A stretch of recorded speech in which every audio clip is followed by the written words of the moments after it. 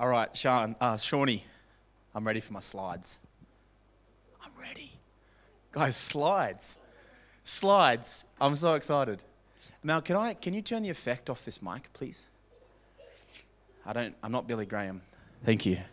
It's beautiful. Some of you would have noticed when you walked in, our sign has been changed. We have launched into our new exciting ventures.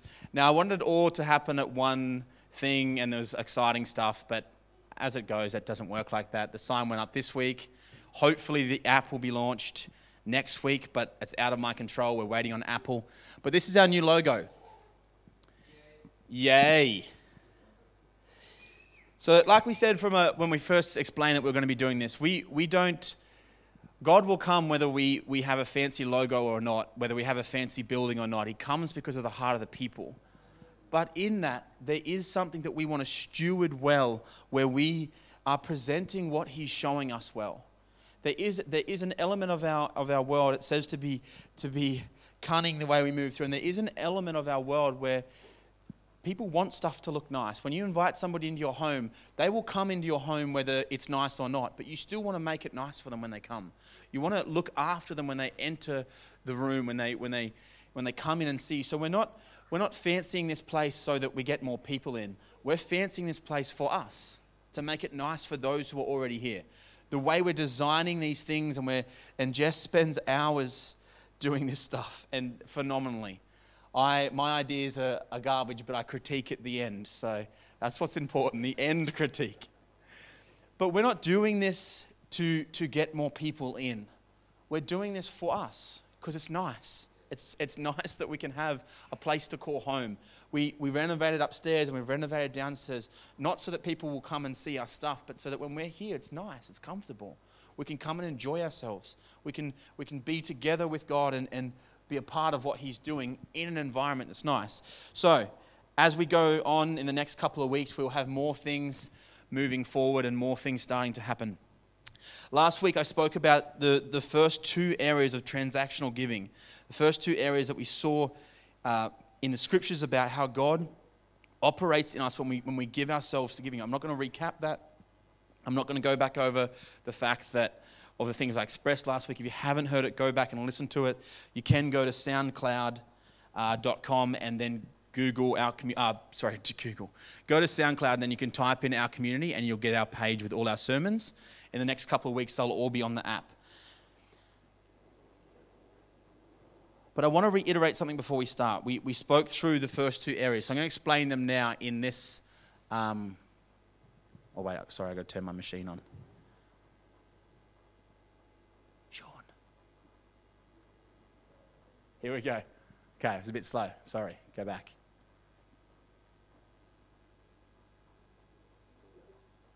The build-ups are extreme, aren't they? It's going to be phenomenal. Just go to the first slide, Sean. I'll just tell you, everyone will understand. Okay. There's one slide before that. Yep, there we go. Sweet. That's okay. It's a box. So we explained last week that the way that the scriptures explain giving, the way the scriptures express a heart of giving and how to operate with that, with the Jewish people, it was explained from the way they farmed their land. And I explained last week that we don't deal with farming goods now because that's not the currency of our world. We talk in dollars and cents because in the current age that we're in, it's dollars and cents that make sense. So I explained last week that it was a farming land. So if you can see the light that's on the screen, was that they would have a plot of land. And the plot of land wasn't about what's mine and what's yours. The plot of land was that's what I've given, that God's given unto me, and I want to steward that land. Everything we talk about in finances in today's day and age, and everything we talk about in the way of giving and earning is all about me. But the way that the Jewish people understood, which is just why I think it's phenomenal that Jesus chose the Jews to go to, was it was all about somebody else. Everything was about not giving it unto myself, but giving it out and expressing it for the needs of others. So I explained it on a plot of land. So the first thing that they would do was that they would plant their crops, the whole land. They would use all of the land to plant their crops. But when it came harvest time, they didn't reap all of the land in. They would give certain parts away. Next slide, Shawnee. The first one that they would give was a teruma, which came from the edges of the plot of land, 2.5%. The second part that they would give, Shawnee, next slide, was the tithe, which was the next percentage, which added to 10%. So they'd take 2.5% off the total, then they'd take 10% off the total. And the next part, which is what I'm going to start from today, the next part that they would give was to the poor, and it was called almsgiving. Now we can go to the next slide, Shawnee. Yeah, brilliant. And what they would do in this was that they would, once they'd given the 2.5 and they'd given the 10%, they would now harvest their land.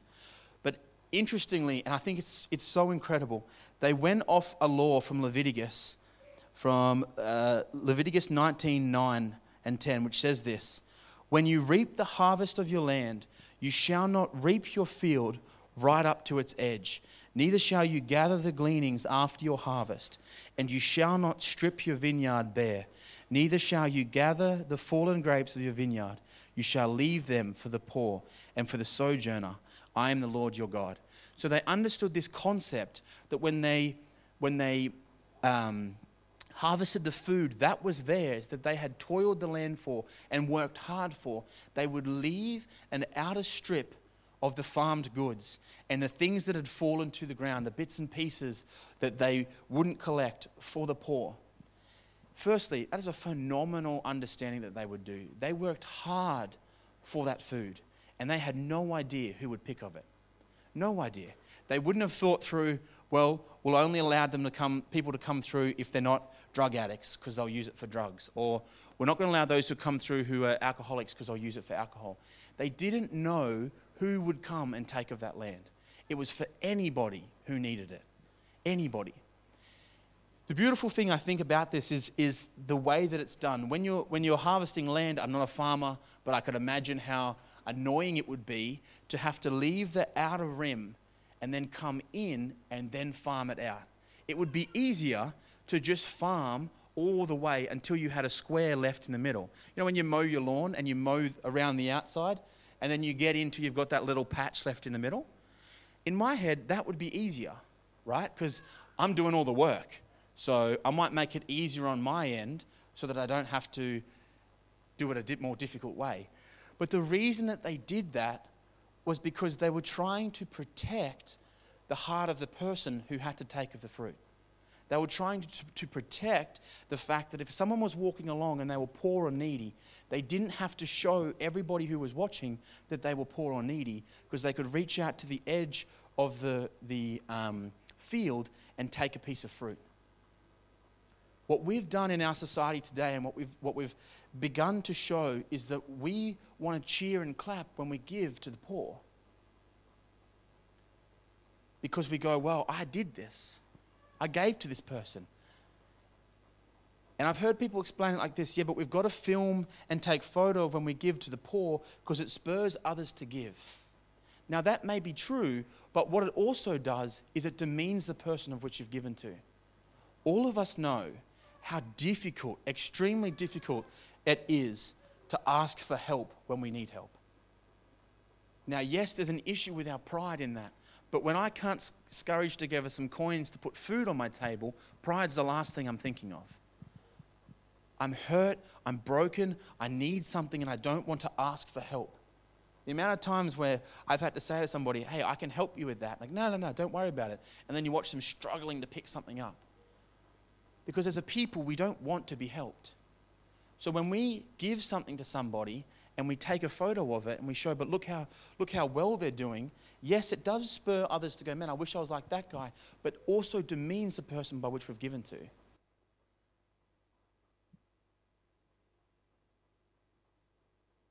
That's why the verse in Matthew 6:1-4 says, beware of practicing your righteousness before other people in order to be seen by them, for then you will have no reward from your Father who is in heaven. Thus, when you give to the needy, sound no trumpet before you, as the hypocrites do in the synagogue and in the streets, that they may be praised by others. Truly I say to you, they have received their reward. But when you give to the needy, do not let your left hand know what your right hand is doing, so that your giving may be in secret, and your Father who sees in secret will reward you. When we give to the poor and to the needy in an alms, we do so in a way that nobody else knows that we've done it. For two reasons. A, because that's what God sees in our heart. That's the heart of our giving to somebody else. But also, it protects the dignity of the person you're giving to. We have to start to understand that when we give to somebody, we want to love them in that as well. Now, if they decide to say, hey, man, I was broken and out, and in my pride I struggled to ask for help, but now that I'm past that point, these guys helped me. It was amazing. One of the coolest things that I like from watching what Sean and Mal and Winnie and Edie do at Set Free Care is that people come back once they've finished their time. Once they've got back on their feet, they come back and help because they realized how awesome it was for them to get that help. Now they want to come back and help others. But at the time where they go to get that help, they're not thinking like that. And we have to be careful in how we help the poor and the needy. Reap your land and allow them to quietly receive.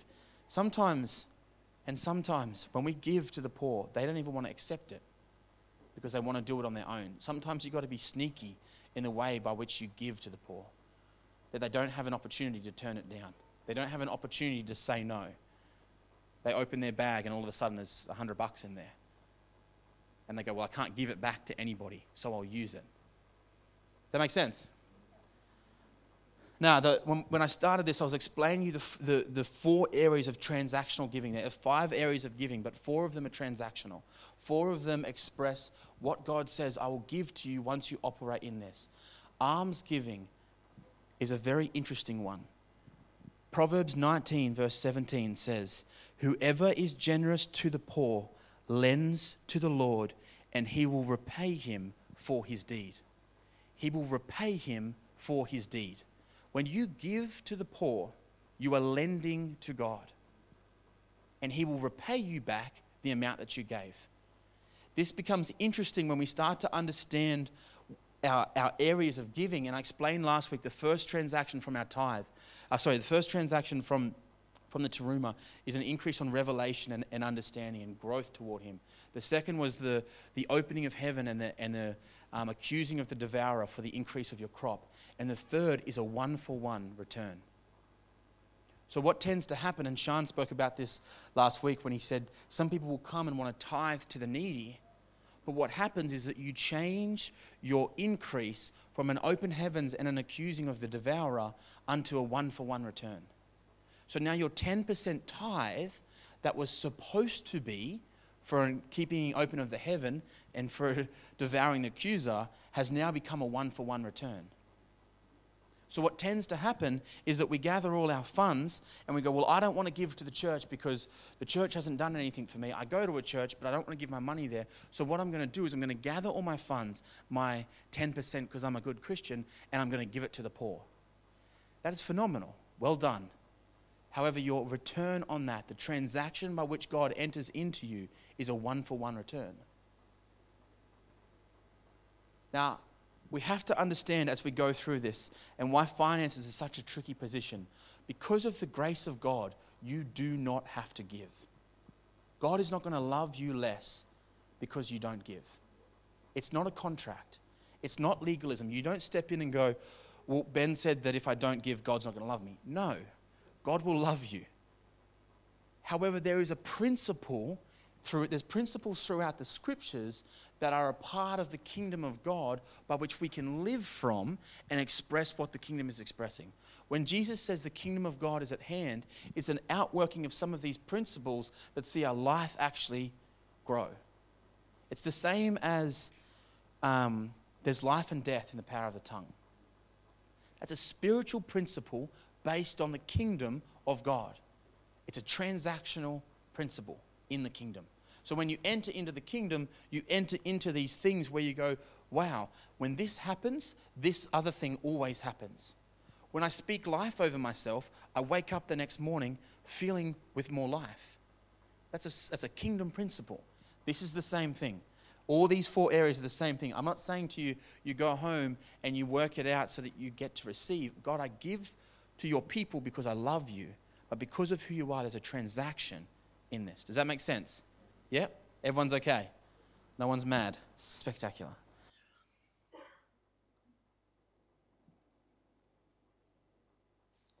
So as we go about our lives and as we go about giving, we have to understand each principle along the way, because it's helpful. When you give to the poor, God, you're lending to God and He will return the thing that you've given. That's quite interesting to me, because a lot of poor charities, a lot of charities that are to the poor or the needy, have a thing called DGR status here in Australia. And what DGR status means is that when you give to the poor, the government will allow you to get that giving returned in your tax bracket. So the governmental system has understood a kingdom principle and said, this is how we're going to operate. So you have multi-million dollar businesses come tax time writing checks to charities because they're going to get it back on their tax. Kingdom principle. Outworked in the governmental system because they understood to help the needy return one for one, and we will increase out of the needy into more people who know what they have. When you give to the poor, it's a one-for-one increase, but do it without them knowing what's happening. Farm your land so that people who come by you can be blessed without the sounding of it, and you protect who they are.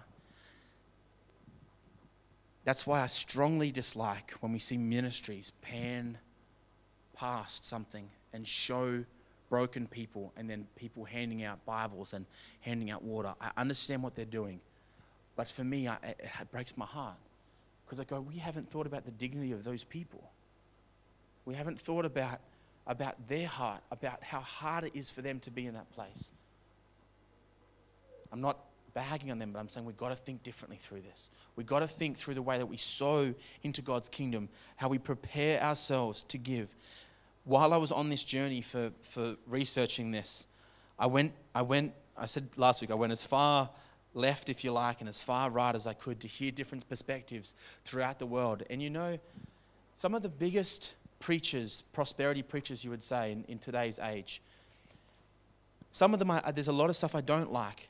But you know, a friend said to me, he said, you know, without this one particular prosperity preacher, if you want to call it that, without what he did and the way he sowed to the poor, we wouldn't have a ton of other ministries that are phenomenal ministries.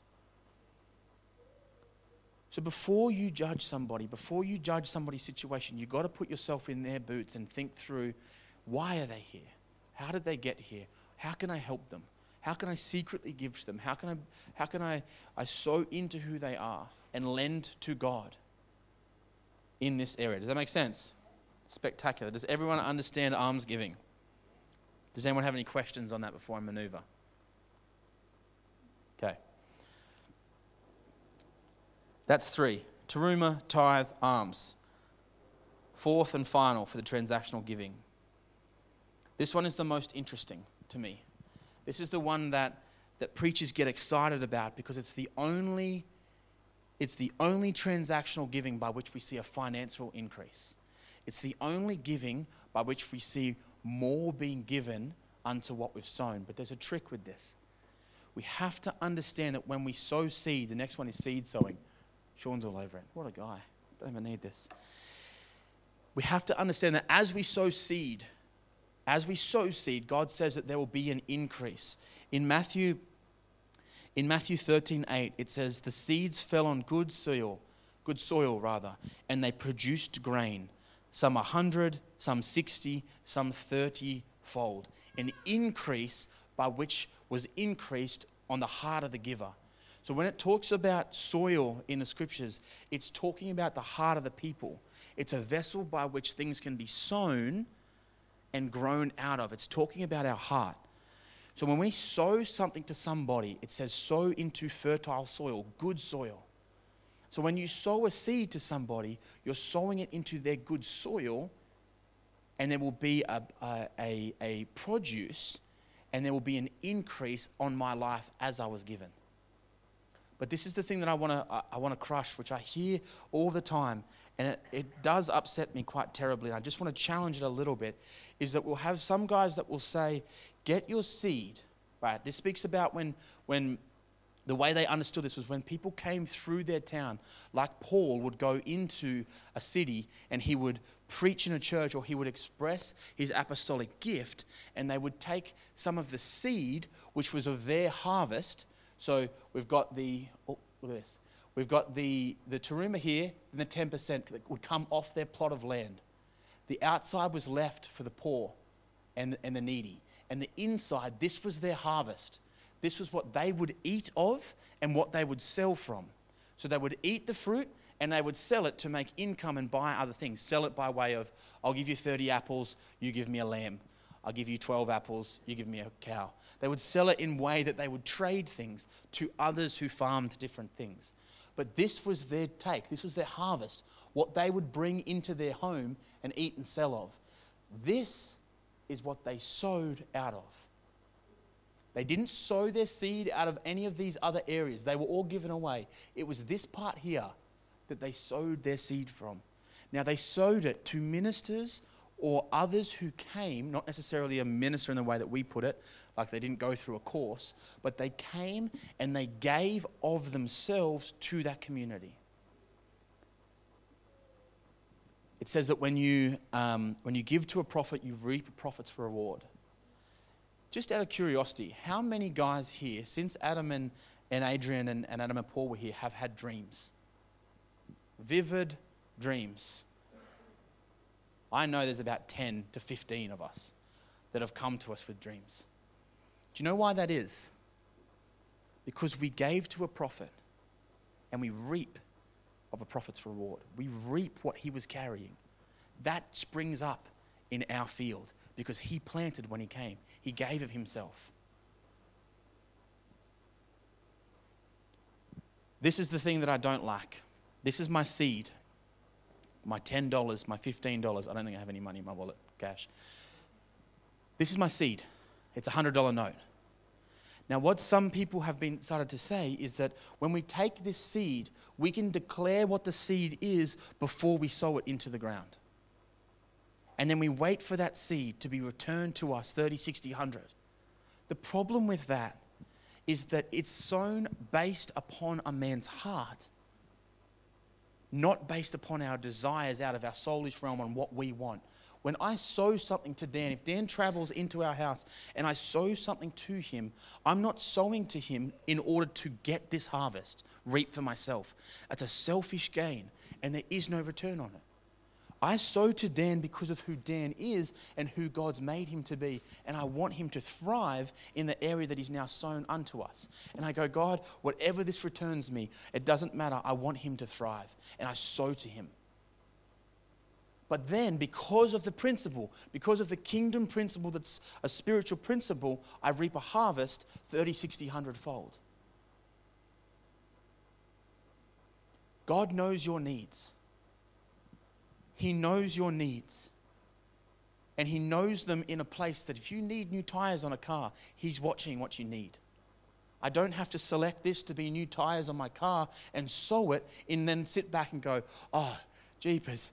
He paid the plumbing bill, but I didn't get my tires on my car. You see, we've made it. We've taken the scriptures and we've made it about me again. It was never about me. It was about what God was doing in Dan and me getting to be a part of his faithfulness and being a part of the transaction that he had with God. Now, I get to be a part of that because of a principle that I step into in his kingdom realm. If you've got a Bible, go with me to 2 Corinthians 9. Does that make sense? Yes. Okay.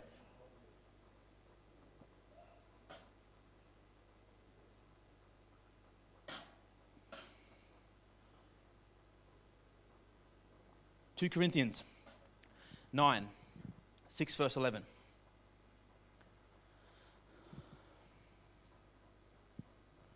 Two Corinthians 9, 6 verse 6, and we're going to read up to 11.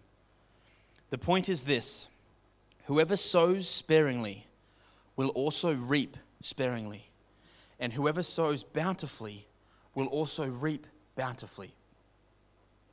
Each one must give as he has decided in his heart, not reluctantly or under compulsion, for God loves a cheerful giver. Not reluctantly or under compulsion, for God loves a cheerful giver. I'm not here to compel you. I know Brad yelled out last week and told me to stop saying it, but it's important for this point, is that it doesn't matter to me whether you give or not. It matters to you because it's for you. It's a principle that you step into. It's a principle that God grows in you. If you're giving under compulsion or reluctantly, you're not giving in the freedom that God has for you. You're giving out of a law need, and it's like, I need something, so I'm going to give out of this. That's not what God's saying to us to do. Give. Why? Because I've asked you to. But watch what I'll do with it. Watch what I will do with it. I will increase your giving. Cheerful giver. Oh, I didn't get that video. There's a video of a man who brings his tithe up. I forgot.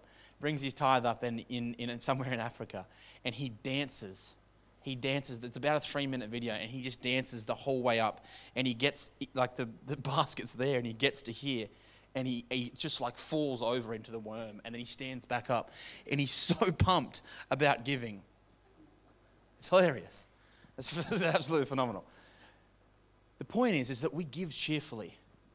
The reason that we've put the basket on the barrel now, and we don't bring it to you, is because the church isn't coming to get from you.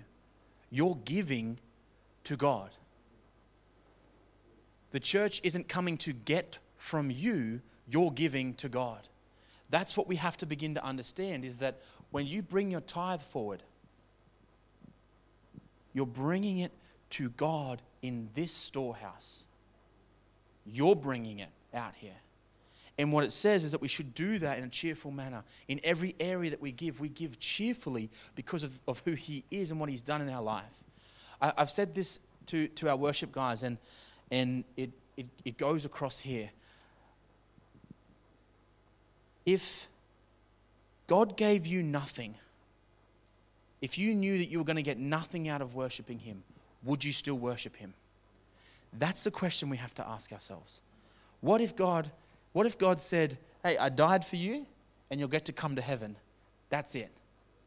Would you still come and worship Him? Now, that's not the case. I'm not saying that's the case. God pours out on us. There's no questions with that.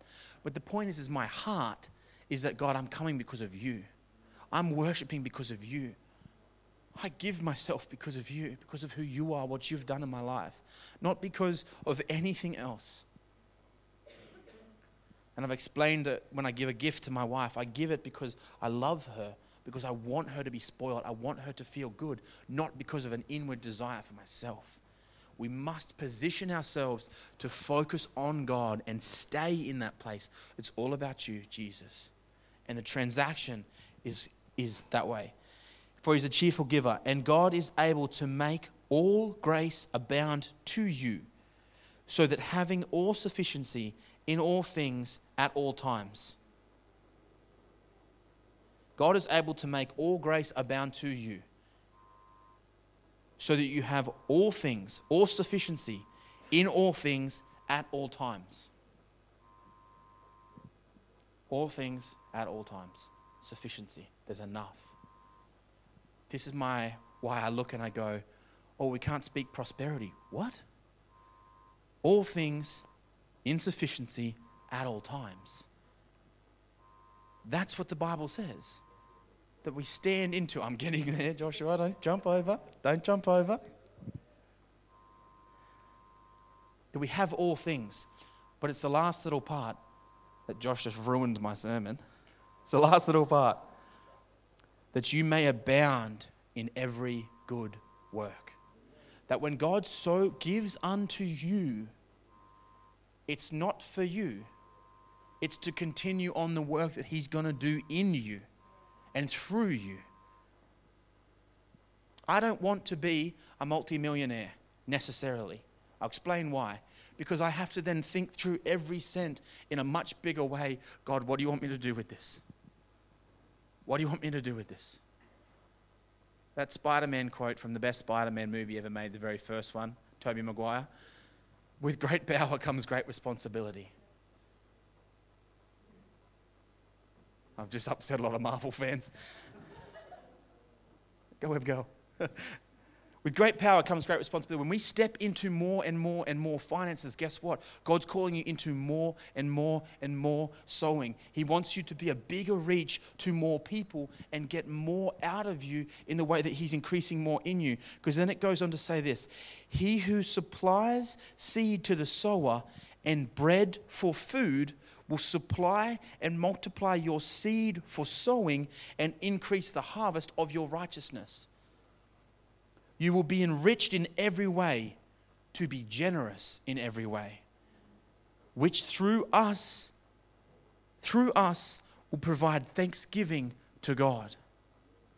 We increase our seed is increased. Just hold that, Malcolm, so I can finish my point. We increase our seed for sowing, not our bread for eating. We have to understand this integral part of this sermon is that we can only eat so much bread. You ever gone to that Chinese buffet and you're full, but it's so delicious that you want to go back for more? But you're already thinking to yourself, I'm going to have the worst night's sleep when I go home because my guts is already chockers and I'm not going to be able to sleep through that. You ever had that? That's because you can only eat so much bread.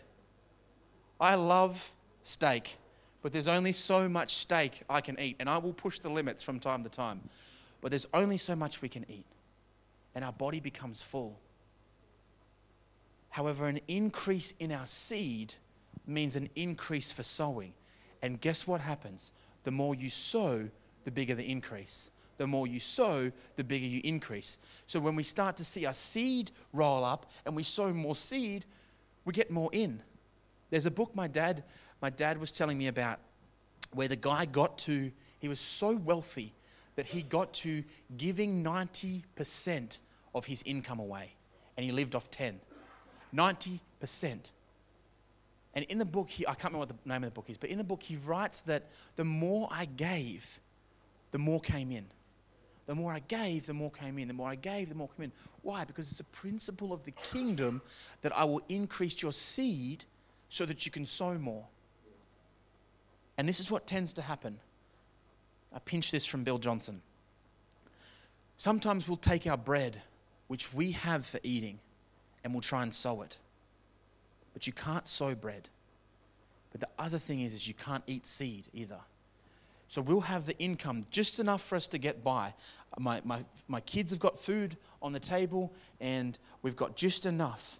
And guys will gather the just enough they have, and they'll sow it. But that wasn't for sowing.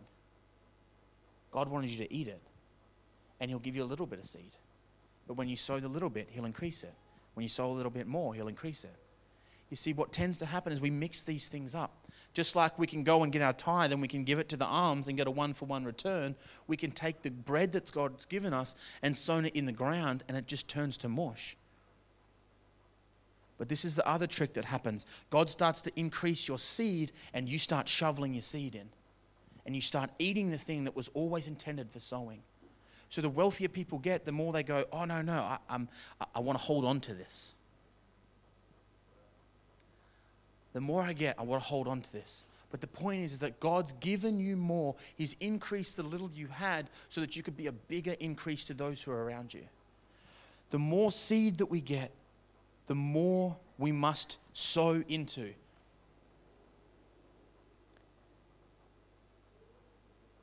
This is what tends to happen, is that people get themselves on a pattern of living a life of miracles where they're always pressing for the need of more bread.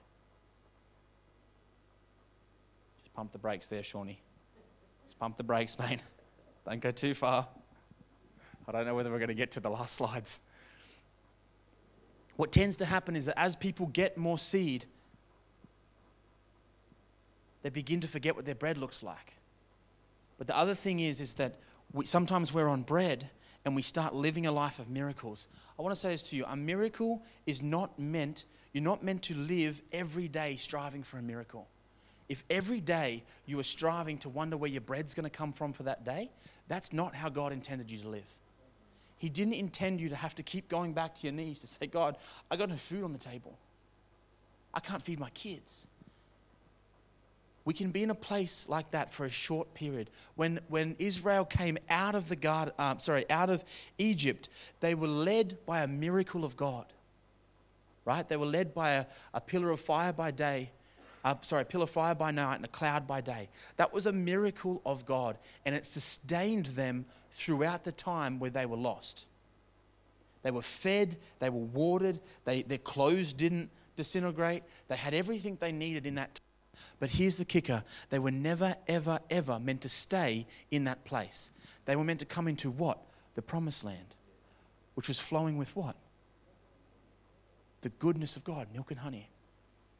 What we do as Christians sometimes is we get caught up in this place where we go, no, I'm living on the miracles.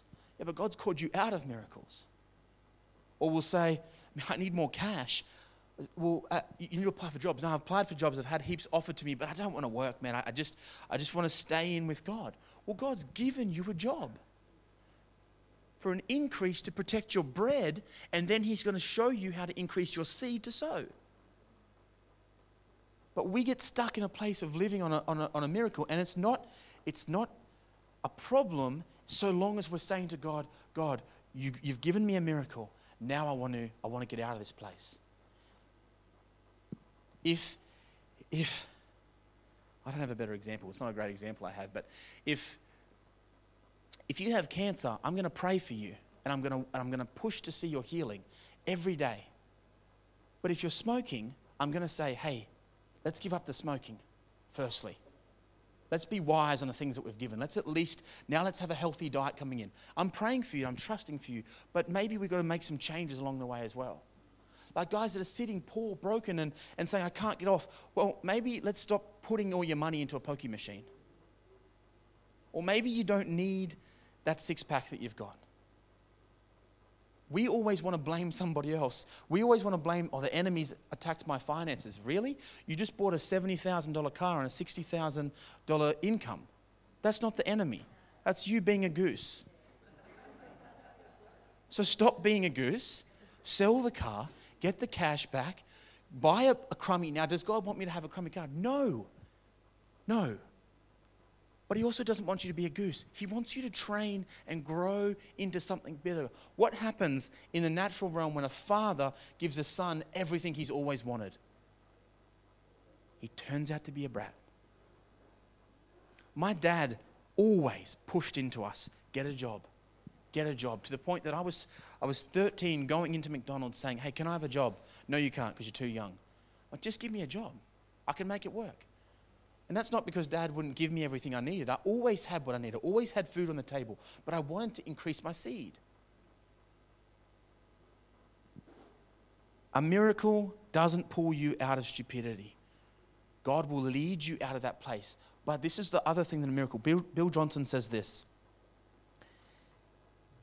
He says, miracles enable us to see the hand of God to keep us alive so that when we move into the promised land and we work, He blesses our work.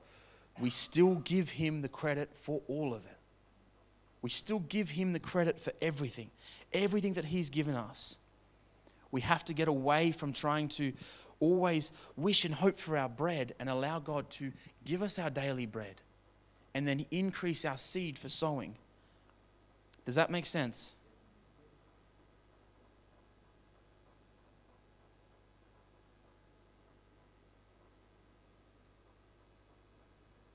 Miracles are not there to continually sustain stupid. That was my Instagram post that I was going to write if I was to write one. Seed offering. When we sow unto God, He increases the things that we've sown. When we live a life that is constantly chasing, I'm amazed. I was actually amazed by watching this unfold by the way so many guys have had dreams and phenomenal dreams, both for this house and for their life. And guys starting to interpret those things and going, man, this is incredible. I'd never seen this before. That's not because Adam is an amazing superstar. That's because God used him to bring something into this house. And when you stood into the principle of the kingdom and sowed into that, God increased it in your life. He increased it. Jess and I have gone back to the drawing board in our finances and said, how do we do this? How do we sow well? How do we take our crop, the things that God's brought into us, this part, and use it to increase his kingdom? When I said I don't want to be a multimillionaire, it's because to me it does become more difficult. You got to think through how to be more generous. And guys who have stood into that say, the more it happens, the easier it gets. Because you allow money to stop being a thing for you. You let it go. It doesn't matter. I give because I know God's going to give me more. I give because I know God's going to give me my bread. I'm always going to have my bread.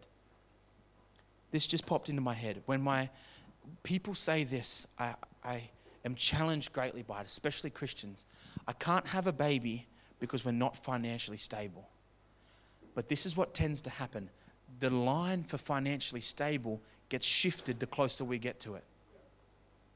So we increase 100 grand in the year, but now I'm still not financially stable. Because financial stability isn't a thing. Because you'll always want the next iPhone. You'll always want the next car. You'll always want better clothes. You'll always want a better barbecue smoker than the one your mate has. You'll always want more, want more, want more. The little you have is never enough. But God says, make the bread I give you enough, and I'll increase your seed. And you can sow exponentially. The last point that I have, the last thing, which is the fifth area of giving. The fifth area that we see. I've gone too far. It's from Proverbs 11, 24, 25. And it says this. One gives freely, yet grows all the richer. Another withholds what he should. Whoever brings blessing, One who gives freely, yet grows all the richer. Another withholds what he should. Whoever brings blessing will be enriched. And one who waters will himself be watered. As we give freely, we grow in our riches. We grow in the goodness that God has of us. I said this to a friend the other day. What are the two most important things that we transfer with in our society? The two most important areas that we give away is our money and our time. If you see a very, very, very wealthy man, in most cases they don't have time for people. So they can give all they want. Give. But God says, sit with that guy and listen to his story. And for them, well, someone else does that. But the challenge for very wealthy people, in most cases, is to sit with people. Go to that person's barbecue. And the exact opposite is of those who don't have very much. If someone doesn't have much coin, much money, they'll give you all the time in the world, because that's what they can give. But the challenge for them is to give of money. The challenge for the very wealthy is give of your time. Dads, give to your kids. Give to your kids. It is more important for a dad to be home with their kids than it is for him to be out making millions. Bread is enough. The bread is enough. They don't need all the stuff. They need a dad to show them the kingdom, show them who he is, who the real father is, the true father. That's what they need. More than the riches. The riches will come. But spend time with your kids. One who gives freely grows all the richer. Another withholds and suffers want. When we withhold, we always have a want. We always have a need. If someone is hungry, give him bread to eat. Proverbs 25, 21, 22. And if he is thirsty, give him water to drink. For you will heap burning coals on his head, and the Lord will reward you. That burning coals is not something that you're hurting them with. It's a revelation of the goodness of God by the way in which you give. When burning coals come and are heaped on somebody's head, they're realizing, flip, that guy is so generous. When you pay dinner for somebody who can more than afford it, it challenges them to the core. Because they're not that generous. They don't know how to give like that. That's what the heaping of burning coals is they're going, oh my goodness, this guy has little and he brought me lunch. I have lots and I will never shout somebody lunch. It challenges who they are. That's what it means to challenge them. The fifth point is living a life of giving. Living a life of giving. Mike Eltringham was phenomenal at this. Phenomenal. Jess and I were with him in Kmart the last time he was here, and we were shopping for some stuff that we needed. That plant was something that we needed, so we gathered that.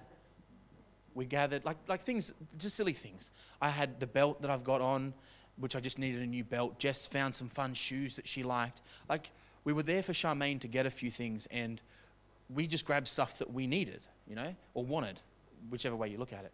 So we had these goodies in our hand. It probably came to $50 maybe of these things, goodies that we wanted to buy.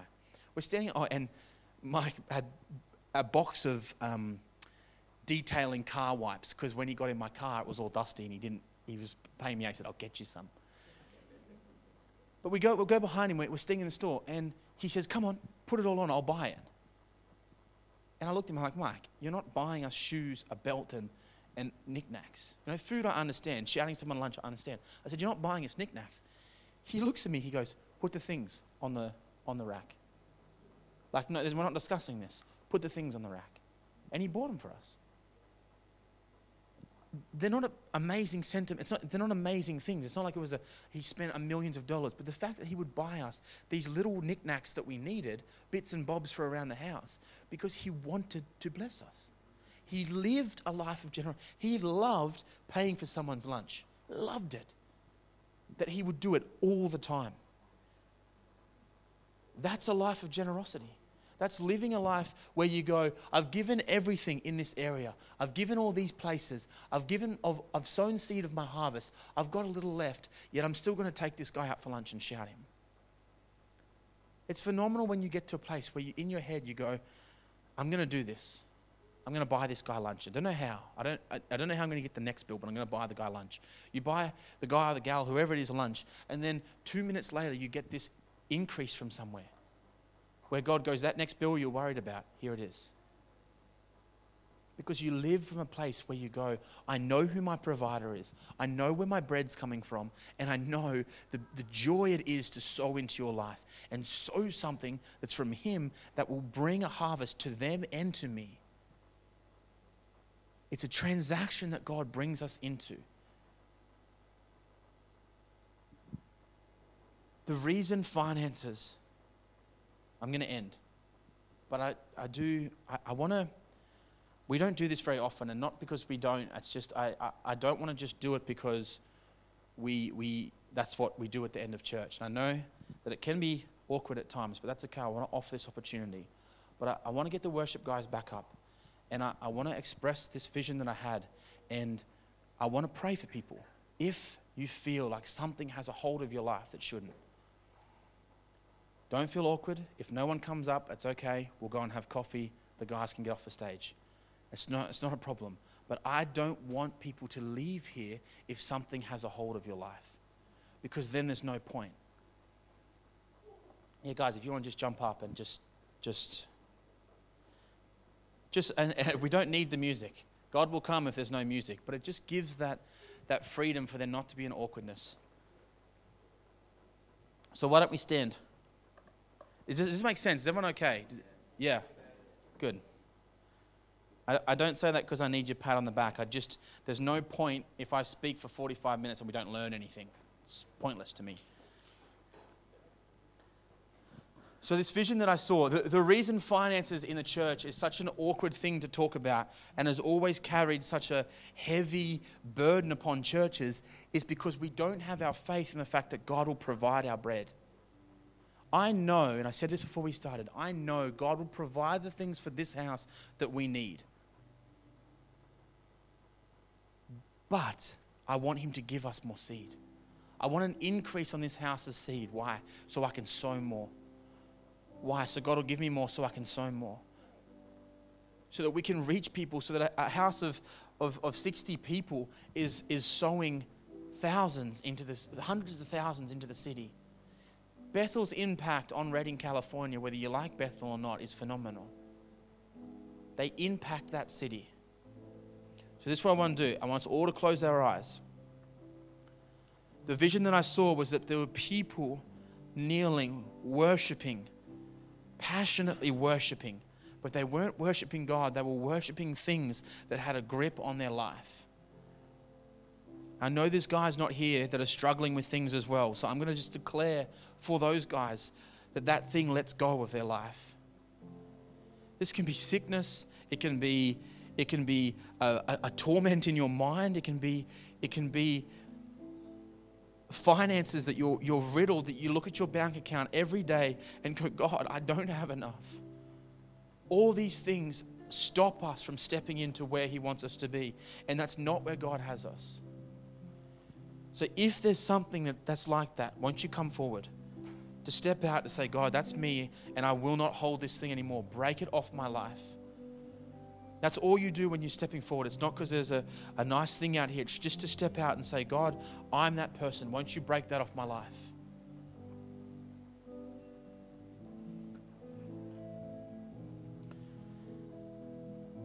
Jesus, Jesus, Jesus, Jesus, God, come and lead us, Lord. Lead us in your kingdom. Lead us in your ways, Jesus. Allow us to step in to the transactional things that you have for us. Lord, allow these finances to not be a struggle in our life, but to be a freedom for us to step into and to see more of you. Satan, you have no place here. You have no place here because Jesus reigns. He is King and Lord in this place. And you have no place here. That whispering in people's ears, that tugging on people's heartstrings ends now. We break that off in the name of Jesus. Wholeness and fruitfulness, Lord.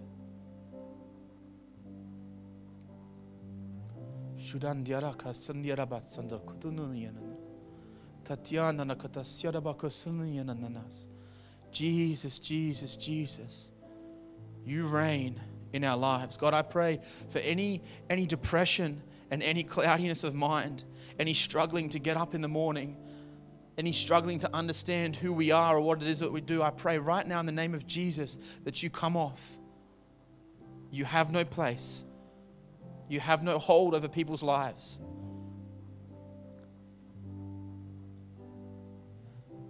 Jesus, Jesus, Jesus, Jesus.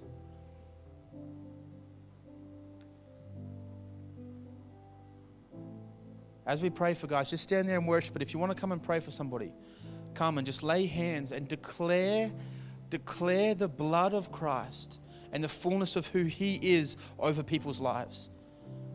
We don't have to grovel and ask for God to please come. We come in the authority that He gave us on the cross, in the authority that His blood washed us clean, washed us into wholeness. That's the authority you declare over the person's life that you're praying for. So if you want to come and pray for people, but just stand there and worship. If you don't know what to do, just stand and just begin to thank God for who He is and what He's doing.